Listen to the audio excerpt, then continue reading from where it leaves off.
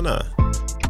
We go straight in. Don't worry about any of that stuff. Don't worry about any of that nonsense. We go straight in.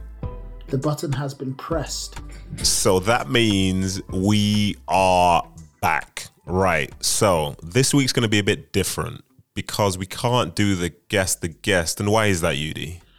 Well, Nathan, because I think a couple reasons. Firstly, I'm frankly just too good at the game. But also, more importantly, because I actually know who this week's guest is. So...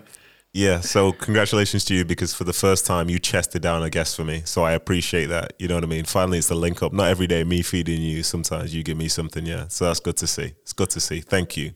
It's teamwork. Like, you know, you're the Bebeto to my Ronaldo. Like, it's just one of those. Listen, you've just alienated half the audience. But anyway, listen, let me talk some more sense and bring it back. So this week we can't do the guest. But what I want to do, actually, I want to make reference to the show that came the week before. So with Dedrick Boyata, if you've not listened already, I'll try not to throw any spoilers in there. I apologize if I do. But I really, really enjoy speaking with him. And this is a guy who, you know, obviously he's played for City and so on. But in Celtic, he's played for one of the most well-supported clubs in the world. And with that, one thing I found, Yudi, is that there are a lot of listeners. The listens were high. The downloads were high last week. And, you know, this is really interesting because it was good because he shared a story in there which nobody had heard before. It's a story which he kept himself. And, you know, full disclaimer here, Yudi and I, we spoke about somebody telling a story because I didn't tell him it was going to be Dedrick in advance, but we spoke about it because Dedrick was concerned that what he would say would cause some level of backlash. But the whole point of it is, because this is why, you know, we decided that we should keep it in, the way that life works and football works, there are people who want to believe whatever they want to believe. And Dedrick managed to tell his story, which gives him closure. And for the people who like him, they'll still like him. The people who don't, they won't. But for people like yourself and myself, you get to see the bigger part of the story. And, you know, that there is essentially the point of this show itself. So to have that moment, that felt spectacular. Do you know what I mean? Yeah, for sure. I think it's important. Like it was great to hear him just being so open and being able to like tell his story from his standpoint as well, and just speak his truth. But like, there's been a lot made about the more than just an athlete movement. I think though that starts with the appreciation of the fact that footballers, professional athletes in general, are people who face everyday problems that they have to work through, who face decisions about their careers, their jobs, their families, like the rest of us do.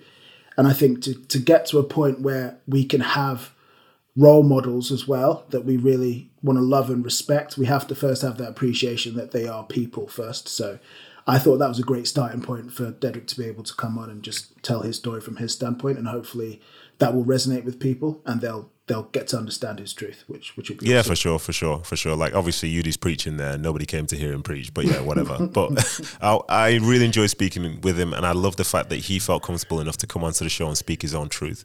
And I think as an audience, like when people talk like that, I become part of the audience. I think Yudi, you're part of the audience, and it's great to learn more about people. And this is the thing which mattered the most to me. For example, here is one Martin Boyle letting us know what he thinks. Loved the podcast with Dedrick Boyata. Definitely see him in a new light. And he'll be welcome back at Celtic anytime. Once a hoop, always a hoop. You see? That was nice, huh? So, that could be you. Thank you for sending that in, Martin. Thank you very much. And Yudi, how exactly would people be able to send some sort of voice note to the show? Link is in the show notes. Yes. This guy's cracked it. After all this time, he's cracked it. The link to do such things are available. Those links are available in the show notes. So please go have a look there. And thank you again, Martin, for sending in those words. And it means an awful lot to me to hear that Dedrick's story can affect people in that way. So like I say, links to that are in the show notes, lest we forget as well.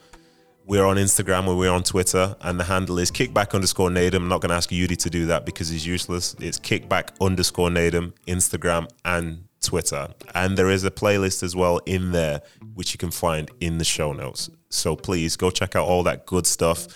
And for now, let's get on with the show because unfortunately, as I say, I can't ask Udi, but here is my conversation with Alex Iwobi.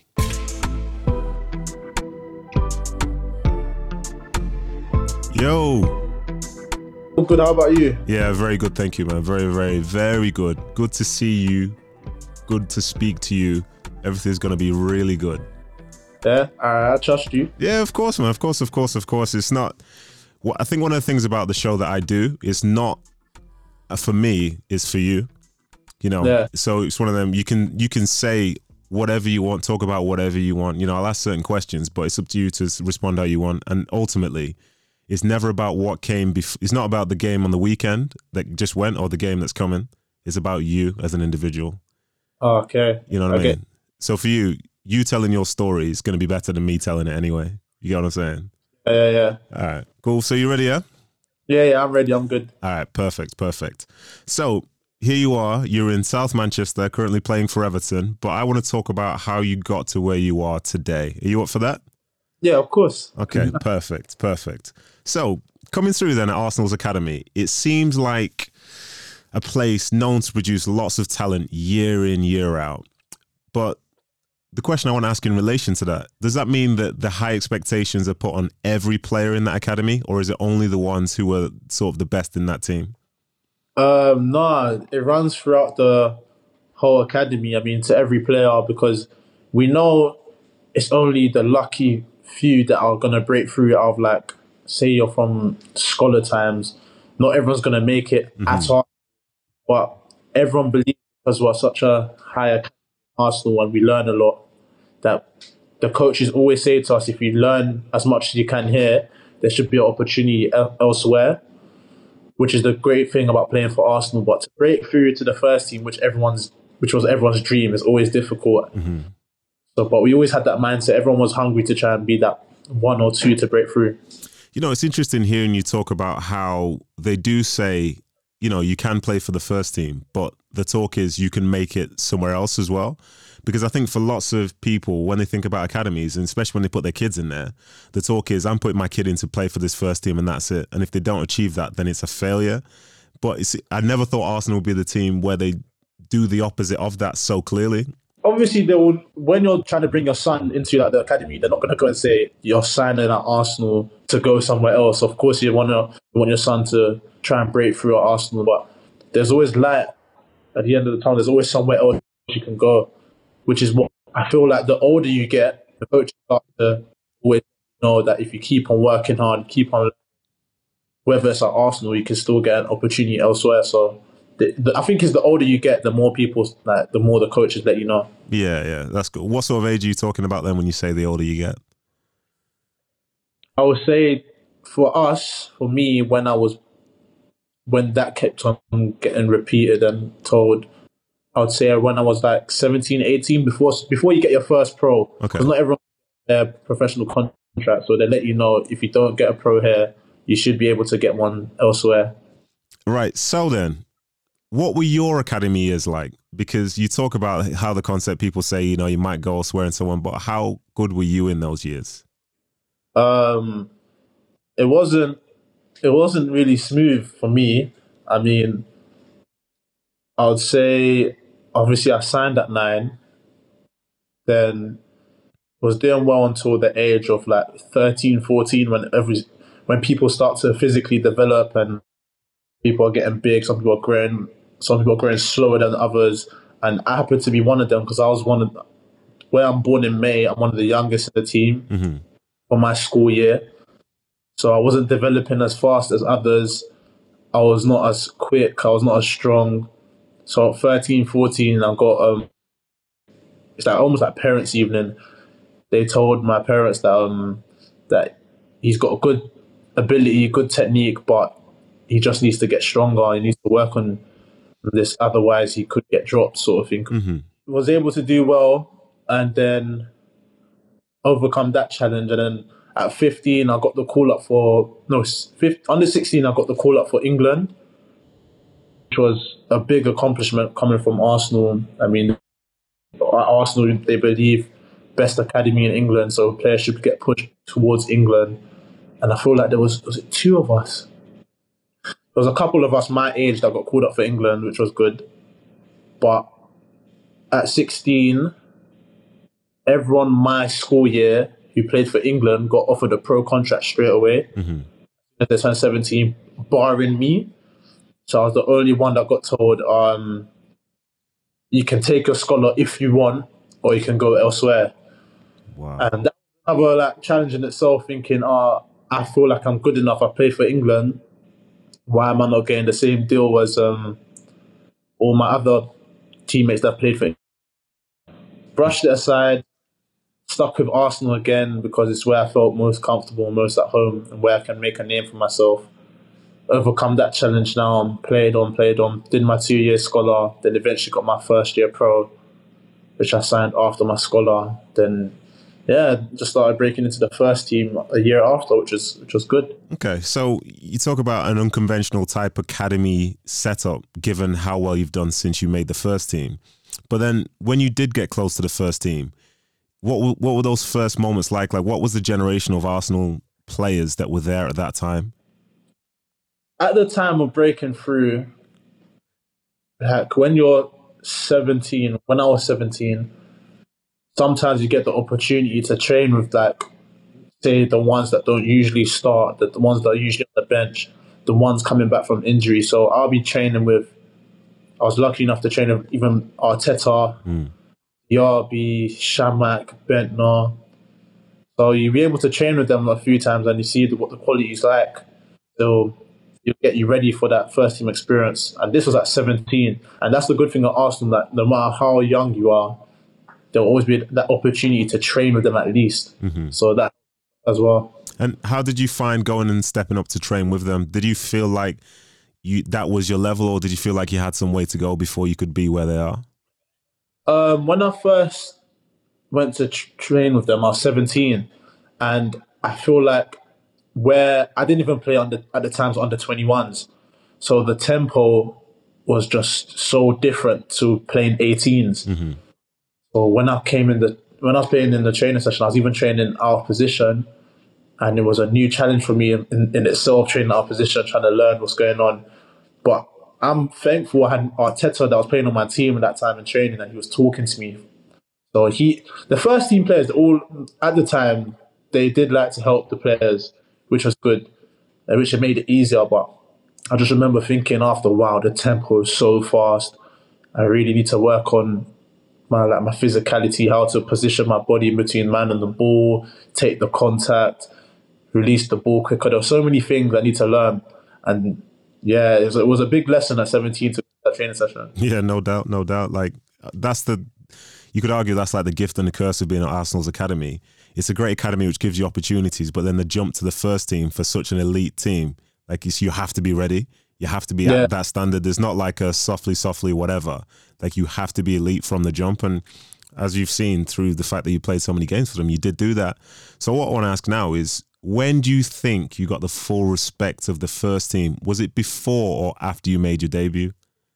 I feel like it was before, because at the time, Wenger wouldn't just throw a youngster who he feels is not ready. And he regularly chats to the captain. I can't remember who the captain was at the time, because Mickey was injured quite a lot. But he would regularly chat to the players to see what you think.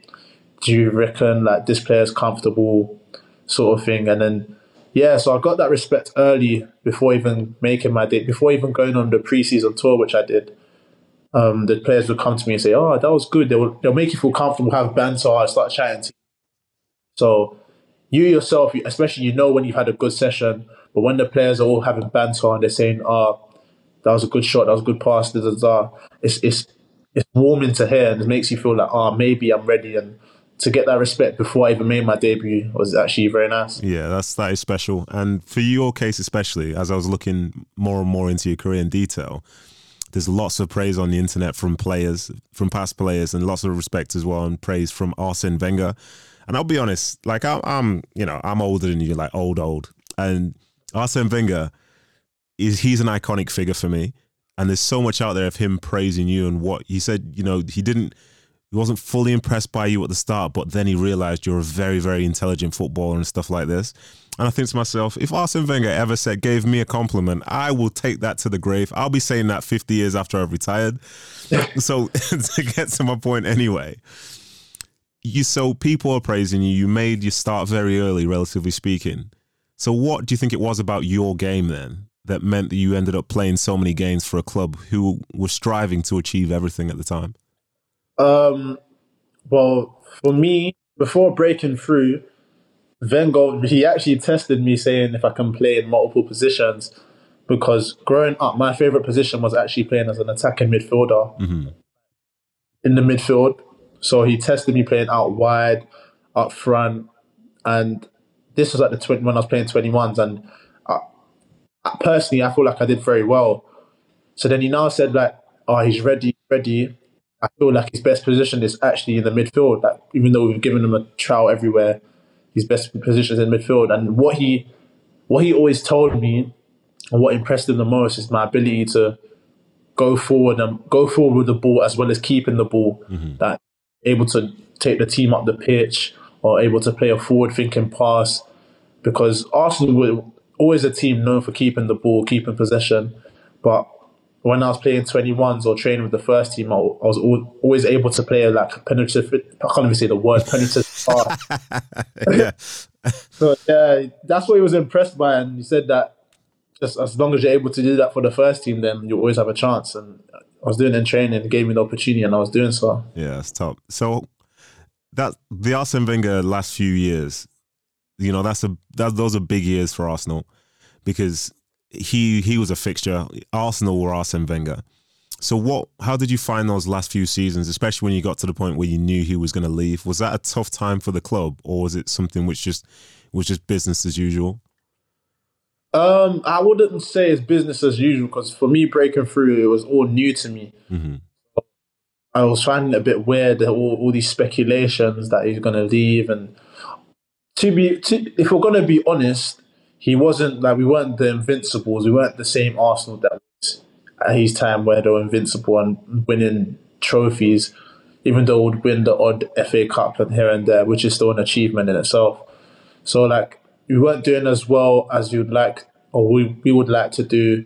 And you're hearing all these speculations. It was a bit like, oh, is he going to leave? Everyone was on edge. And sometimes in the change, it would be a bit like, wow, it's a bit tense. Like, we don't know what's going on.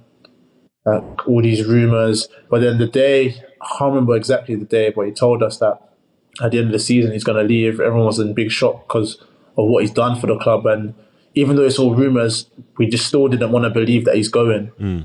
So it was just a mad. I remember when he told us, it was mad. Like I think that week, everyone was just like, "Wow, he's actually going?" Yeah, that's crazy. That's crazy. And you mentioned you were winning the odd FA Cup, as you say, which is still kind of nice. But obviously, the expectation at a place like Arsenal is higher than winning the odd FA Cup based on what came before. Like, you know, the only team that went through a whole season undefeated in the league. Like, the standard's very, very high. So when things change a little bit at the club and Wenger, you know, doesn't have the same sort of success as he once had, you start to have like the rise of channels like Arsenal Fan TV. And I'll be honest, for as much as at times, you know, as a neutral, certain things can be funny, there was always that feel that for whatever they were doing, the criticism always traveled further on the channel than, say, praise and things like that. Because that's what we would see socially and so on. And like I say, as a neutral, certain bits would be funny, but the reality of the situation is, as a player, I thought to myself, I wonder how I would feel about that. So how was it for you guys going through that point when that channel was essentially rising to the very top at that point? To be fair, it was never really discussed that much. The odd comment that people found funny will be brought into the change rooms, but I feel like every player just ignored it and like focused, because we knew at the end of the day, everyone has that platform or has that voice of freedom, so they can say whatever they want. But it wasn't discussed that much in the change room. Like, everyone just focused on themselves. Because criticism, but I feel like the main criticism that really matters is from yourself. Yeah, that is the correct answer. Like, you know what I mean? You train well. That's the correct answer. But like, I know I believe what you're saying, but that channel for a spell got so big. That's all I saw on the timeline. So for you guys to be able to turn you back on that, credit to you, because other people, like, that was the talk of everything. And it didn't matter. You guys could win a game 4-0, but it wasn't 5-0. So you get, you know what I mean? And but you know what's mad? Those same people that will be criticizing you will be the same people after the game. They'll be like, "Oh, you done well." But it's when the cameras come, I feel like, I don't know, it's just all of a sudden just someone else. Yeah. But no, it just comes with the game. Yeah, well, it came with your game at Arsenal at the time. That's the thing, because that obviously other ones do exist, but that was by far, I thought, the biggest one. And I thought, you know, as a neutral, it's easy to enjoy it, but as a player, some criticism or whatever, if based on results or whatever, could be relatively fair. But certain things which aren't, you know, I'm just happy in my career. I didn't really pay attention to anything, so overall, like, I was happy. I came happy. I left happy. But anyway, for Everton fans listening, we are going to get to Everton. Don't worry. This is not an Arsenal podcast. I promise you as well, Alex, yeah? So one of my last few questions about Arsenal then. So this is what I really need to understand now. So in your last season at Arsenal, I think that was in 2018, 2019. Is that right? Yeah. So you played 51 games. You scored 6 goals. And those are the biggest numbers of your career. So at that point, most players start to enter the road of, I'm going to commit my future long term to the club where I'm at, because now I'm a regular. I'm playing all these games. So how on earth do you take a hard right and end up leaving the club after your most productive season for the club? So what happened was, I've now gone to African Cup of Nations, and we did well. We managed to finish 3rd in the African Cup of Nations, and I've been given 3 weeks off from Arsenal. Bearing in mind, I haven't heard anything else from anyone else. I just got told from Arsenal, 3 weeks off, come back. You've had a long season. Rest up. So I did my 3 holidays, friends, family. Then the last holiday I did with my family was literally the week of transfer deadline day, and I'm in Dubai with my family. So 3-4 days before deadline day, we've now heard there's an interest from Everton. I feel like because Arsenal were trying to get rid of some players anyway, because of, like, I don't know, money issues or whatever. So I got told from Unai Emery at the time that he doesn't want me to leave no matter what, that he feels I'm a valuable player and will be needed next season. So I'm just on holiday chilling. Then I get this interest from a couple clubs, Everton being one, and they're saying, "Oh, we're interested." So to have this, like, rumour someone's interested in you, for a player, it's a special feeling, like, wow, I'm wanted clubs. But then 3-4 days, we got told it's a rumour. That my agent's saying, "Oh, we don't feel like it's going to happen." But then the last day, it's become like something strong. Like, they put an offer on the table, and it's almost an offer where Arsenal can't really turn down because they can't get rid of other players. It's now basically in my court, sort of thing. Bearing in mind, I'm in another country, in Dubai. So I spoke with my family. We thought the best decision was to maybe go and make a name for myself at another club. Hopefully go make a name for myself at another club. New challenge, like, away from home. Maybe this is what I need to kick on my career. So rushed, was able to sign everything at the Dubai hotel that I was staying at, and just in time, literally 1 minute before deadline, they ended. And that's how the decision came across. And how old were you at the time? This is 2 years ago, 22. That's a big statement at 22 to bet on yourself to create something new after having the year that you just had. That is a very... 23, I was 23. Okay, but even still, that's a very big call. Being at a club from 9, now being established in the first team, and then choosing that. Is it, what were you worried about? Because I've seen certain things online. It said that maybe you're worried about having the academy graduate tag at Arsenal if you stayed there and stuff. Did that play into your mind at all or not? Oh, not at all. Not at all. 2023 saying, okay, so I'm very comfortable here, but instead I'm going to go somewhere else. That's No, it was a big decision. I remember me and my dad were going back and forth on the boat that we were on, saying, "Oh, like, do you really want to do this? Like, you're so comfortable in you've grown up in London, like, you're going to be away from home. This is your boyhood club." And I said, "Yeah, maybe it's time that I need that challenge." The way, obviously, it was Marco Silva at the time. The way he was obviously persuading me, and obviously Everton's very ambitious, and I felt like this was the challenge that I needed. Okay, so as I say, so you signed for Everton, which is a big club with big expectations. Slightly different to Arsenal's, but big club with big expectations. So what are your emotions like then once you've signed the contract and now you're heading up north? You're leaving the M25 for the first time. When you're heading up north, how are you feeling? Are you nervous? Are you excited? How was it? I was actually excited. I was actually very excited. The whole culture is different up here. Even when I was just hearing the Scouse accent at first, I was thinking, no, it was a whole different experience, but I was so excited. As we came back from my holiday, I was thinking, nah, I'm eager to go. Like, just get me my couple suitcases, what I need, get me up north. That's what I did. Yeah, that's top. And so I guess this was then your first time walking into a dressing room and not having those close relationships with everybody there. Like, how does your personality fit into a new space? Are you the guy who'll go around saying, "Hey, what's up, everyone," high-fiving, or are you a bit more quiet? I normally keep myself to myself, but I'm quite bubbly. But where you've played against these guys several times before, and maybe if you go a couple of times in London, you probably I think I bumped into a couple of them before even signing or before even coming to Everton player. So just said hello. It was actually, everyone's quite welcoming. Everyone's proper welcoming. Like, everyone will stop and say hello. Like, it's mad. So it was actually easy for me to fit in. Hey, listen, that's the difference. That's up north. People are nice, you know. Bro, I'm telling you now, it's like when I first moved up and I'm going to the shop and random people are saying good morning. They don't know who I am. Wow. Like, even that itself, I was like, no, that don't even happen in London.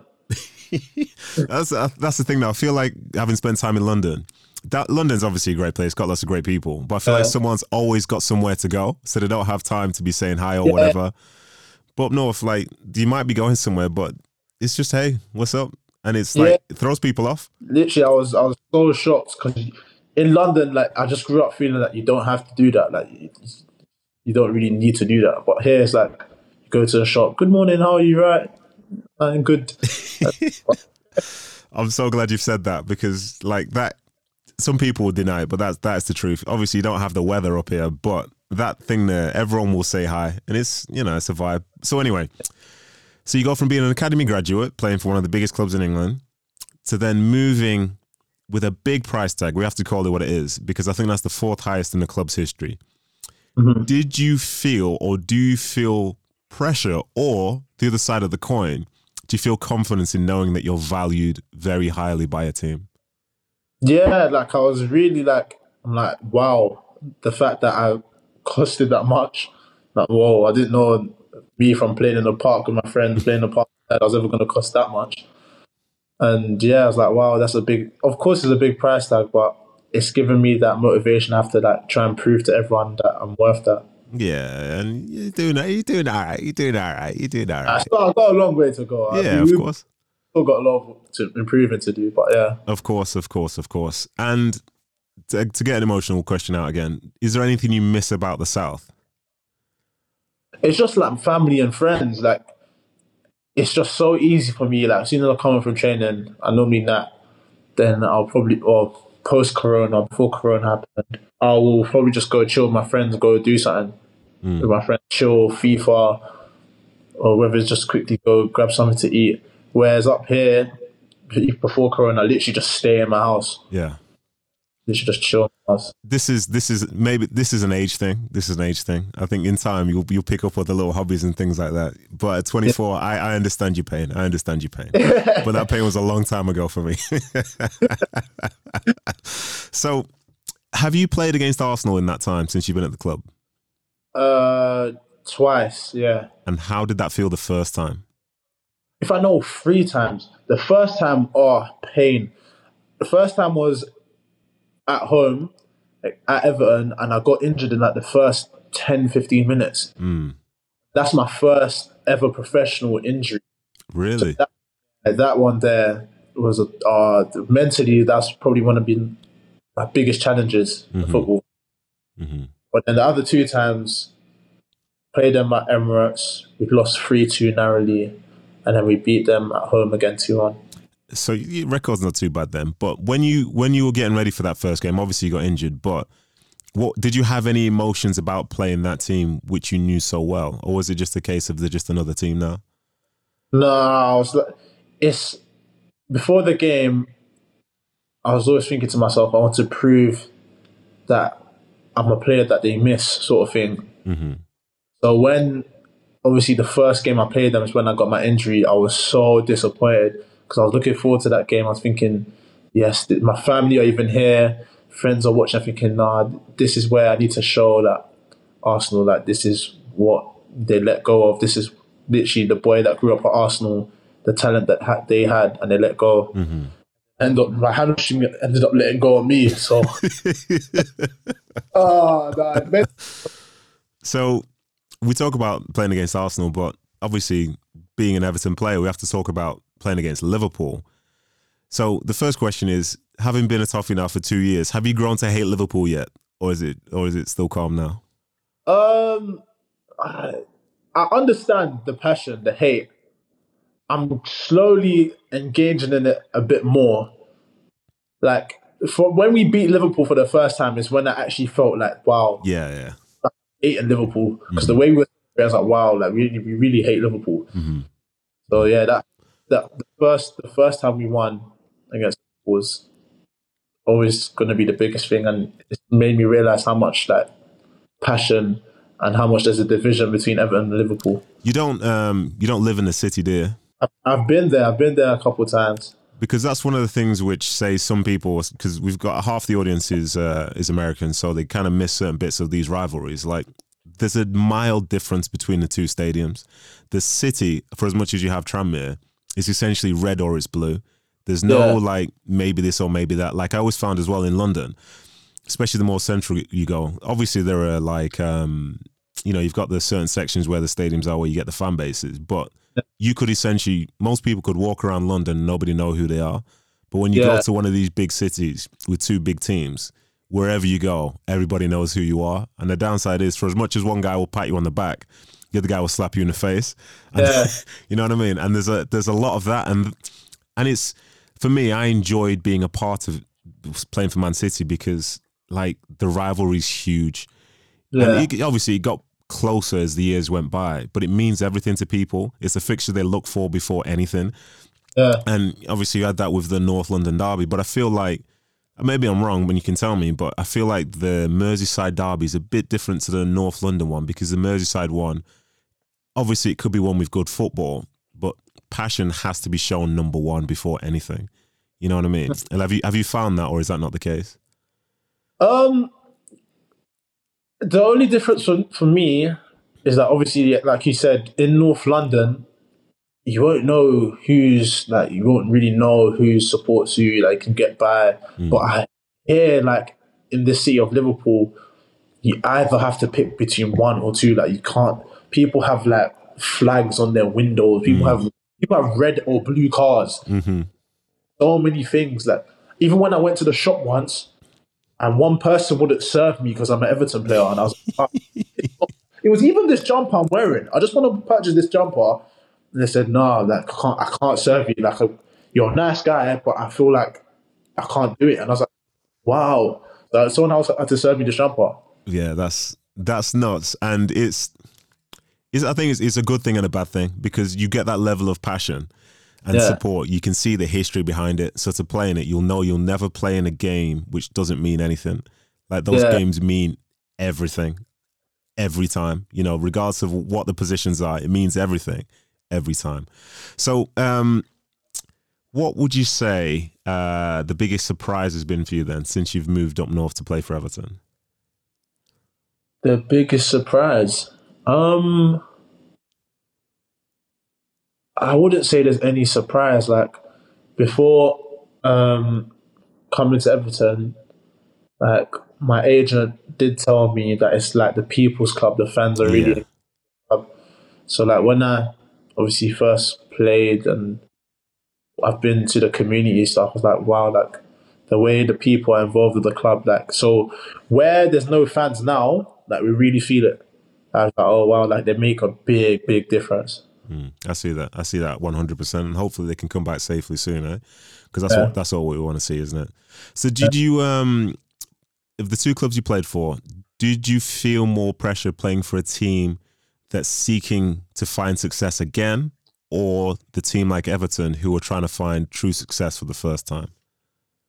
I feel like there's more pressure. I feel like for me, I felt more pressure at Arsenal because of obviously what they've achieved, and we weren't achieving what people that they used to do in the past. And where like it was my first time literally breaking through, and you're seeing the tension in the change room. You're seeing for the first time, just seeing unnecessary fights. Like wow. It's a big thing for me. Obviously, there's always going to be fights. There's always going to be disagreements. But at Everton, I feel like the club's it's more of a family club compared to. That's no disrespect to Arsenal because the club's obviously the staff. Everyone's wonderful, but Everton's more of like a family club. I see that. So another thing, you've been playing for Nigeria since 2015. So you were 18 at the time. Is that right, or 19? 19. Okay. So that's right at the start of your career, but this was after playing for the England youth sides. So how come? This is a bit of a converse question. How come you never played for the Nigerian youth sides? I never got called up. I guess never got. I mean, obviously in school, you've grown up in the English culture. It was always going to be easier to play for England than in school. You're missing school to go to play for Nigeria.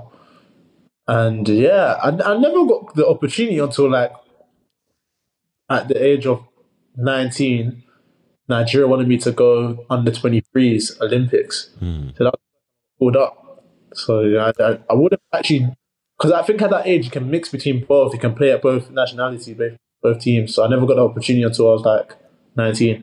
You know, so there'll be some Nigerian people listening to this and listening to me talk about this because I never played for Nigeria nor England. I played for England youth, but but there was a misconception where people said that I decided to not play for Nigeria to try and play for England, which never happened. But it came because it was an African Nations actually, but it was when it was in springtime, and I was at City and I wasn't playing week in, week out because Roberto Mancini had just come in, and I was basically like, I didn't know where I stood anymore. And the manager at the time called me and said he wanted to take me to the African Nations, and I was worried that if I went to the African Nations, I'd come back and I'd have nothing. So I told him that, I explained that. But from that point, I think at this stage I must have been 22, 23. From that point, I never, ever got asked again. And I just, every so often on social media, someone will be coming for me saying, I can't believe you did this. You chose to do this, to beg for that. And I'm like, but yes. And it was never the case. But one thing I find, with some players who could play for Nigeria, I feel like at times the Nigerian Federation picked them up too late. Because as you've said yourself, if you're in England and a letter comes to say you're going to play for England, you're just going to be playing for England. Of course. But in the same time, if a letter came from Nigeria and England, then you have a decision to make. But most people don't get offered that decision until probably it's too late. You know what I mean? Yeah. And then the perception is that they just want to go this way or go that way. But I don't understand how they can miss so many players sometimes. At least try and find out. Because with England, if a player has potential to be able to play for England and he's currently playing in Kazakhstan with a Kazakhstani name, but he's got like English grandparents, England know about it. Yeah. You know what I mean? And he's in the system straight away. But I feel like that's not the case with back home. Why do you think that is? Do you know what? Recently, I feel like, because I get asked a lot about so many players in England now, I feel like the scouting now has improved. Mm-hmm. So they engage more with English or Nigerian players based in England, and I've been asked several questions, for example, about Ebere Eze, about Shea Ojo, about so many other players that they're looking to get in. So I feel like it's improving. Yeah. It definitely is improving, because at one point, I'll tell you again, so Bertie Volts tried to get me to play, and obviously I said I couldn't play at that time. But the only time I got spoken to after that was by a guy who was working some job in Newcastle, who said that he knew a coach who could get me in contact with. Yeah. That's how it used to work. And I'm like, okay. So when they give me their card, I'm expecting to see something saying Nigerian FA on it, but it says like Mr. Jones, window cleaner. I'm like, it's not. I know what you mean, because when I first got the invitation, compared to how England used to give out invitation, it was like, this seems like it's a joke. It don't seem like it's serious. Won't take it seriously. And I'm lucky enough to obviously I had an uncle that played, so he already knew how the system worked. So like I prepped myself before, but I can't remember who else showed me the invitation and saying, is this true? Like, this is a bit weird. Like, they don't seem official. Like, it's just the organization compared to Nigeria and England is very, very different. Yeah, and can we just have a moment to put some respect on your uncle's name? You just said your uncle like it could be any guy. Your uncle's JJ Okocha. Come on, have some respect. I just like my uncle, like, sometimes I actually forget what he's done and what he's achieved. Nah, he's icon. Like, even I've had people on the show before who talk about him when he was at PSG before Ronaldinho. You know, like that's who Ronaldinho was trying to come in to be similar to your uncle. And was he a big reason why you ended up going straight into play for Nigeria so young, do you think? Yeah, he influenced me as well. I mean, he told me that when you play football in Nigeria, you get treated like almost like you're a king. The love they have for you, and Arsenal fan base in Nigeria is huge. So he always told me that playing for Arsenal, especially, you're going to get that love straight away. And I felt that love when I first went, because I went for the under-23s, like I said, and I didn't play for the Arsenal first team at all, but people still knew who I was just from Arsenal 21s, and I was like, whoa. Yeah, that's big. That's big. I've got to mention him specifically though as well. So my cousin, his dad is friends with JJ, yeah? But through all the trauma that I had with Nigeria, funnily enough, JJ was one of the people who had smoke for me, saying that I was begging to play for England. He had so much smoke for me, but I there's nothing I can say. That's your uncle in the culture. That's my uncle. So I'm saying nothing. Well, I don't know the situation. I'm picking no side. This is fine. There was no beef. I was just being told. So I was like, all right, cool. No worries. So I was going to ask about playing under pressure, whether it was more so for Arsenal or Nigeria. But to you, pressure, you put that into tires. That's irrelevant. That's irrelevant. So let's get to something bigger. When I was trying to get in touch and I was doing my research on you and so on, I came across something called Project 17. Can you tell me a little bit about that, please? And bearing in mind, I know you're young, but the way this media stuff works, you have to plug yourself now and tell people where to go and not just talk about it like it's some foreign thing, yeah? So let's go. So Project 17 is something me and my friends, my team, we've organized as a platform for me to express myself, give back to the community, show what a footballer goes through, like what the lifestyle they have to do in the life of like a footballer. So with the platform I have, Instagram, we've made a YouTube account, Twitter, obviously my Snapchat's active. We're just trying to show people that footballers, that we aren't human beings at the end of the day, but we've worked hard to get to where we are. So you're just showing, I like to show youngsters that if you want to get to where I am, it's very possible, and you can still have fun at the end of the day, but you still got to put that hard work. So with Project 17, me and my team are finding out ways to express and show that. Yeah, yes, because you said it was on Instagram, it's on Twitter, it's on YouTube. Yes, Project 17, that's the plug. That's where you have to go. And when we talk about YouTube, people remember you have to subscribe, ring the notification bell, leave comments, all that interactive stuff, so the algorithms will help Project 17 get to the right people. You see, I know this. Your experience with this, I'm so lucky to you. Nah, I love that. I love that. So just one more thing then to close, okay? This is a question I ask every guest that comes on. I want to know what the best five-a-side team is that you could pick of players that you have played with in your career so far. Oh, boy. Put me on the spot here. Correct. Five-a-side. I'm not putting myself in there. No. Listen, get out your own backside, man. Of course you're not picking yourself. Honestly, I could never, ever be in that. Maybe even, I won't even make the bench. I'll be honest. But in goal, I will put Peter Cech. He's so much Chelsea, Arsenal. And for someone, I've never seen anyone speak as many languages as he does as well. He speaks 5 languages. So if you catch him in the change room, he can speak to you and he can go on and on and on. But I'll put him there and go. I'll have one defender at the base, which will be, for me, best defender. When I was breaking through, I found it really hard playing against Koscielny. Koscielny, great defender. Great defender. Still playing at Bordeaux, no? I'm not sure, but he was when he first came through. I think it was 2010 when he first signed for Arsenal, and he was top. I liked it. Yeah, and then I'll put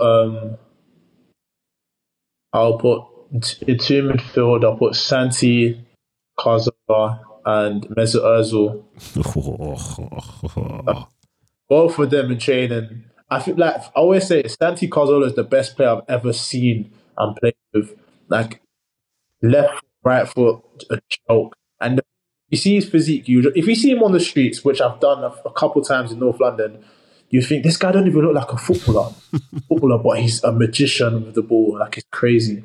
And then Mesut Ozil, the stats speak for itself. The sort of player he is. Unfortunately, the way he left Arsenal wasn't nice, in my opinion. But great player. Great player. Then striker that I've played with, I am going to go for... You know what, weird? I'm going to go for Ighalo. Ighalo went for the national team when I played. Gets goals and goals and goals, and he's so smooth and silky with it.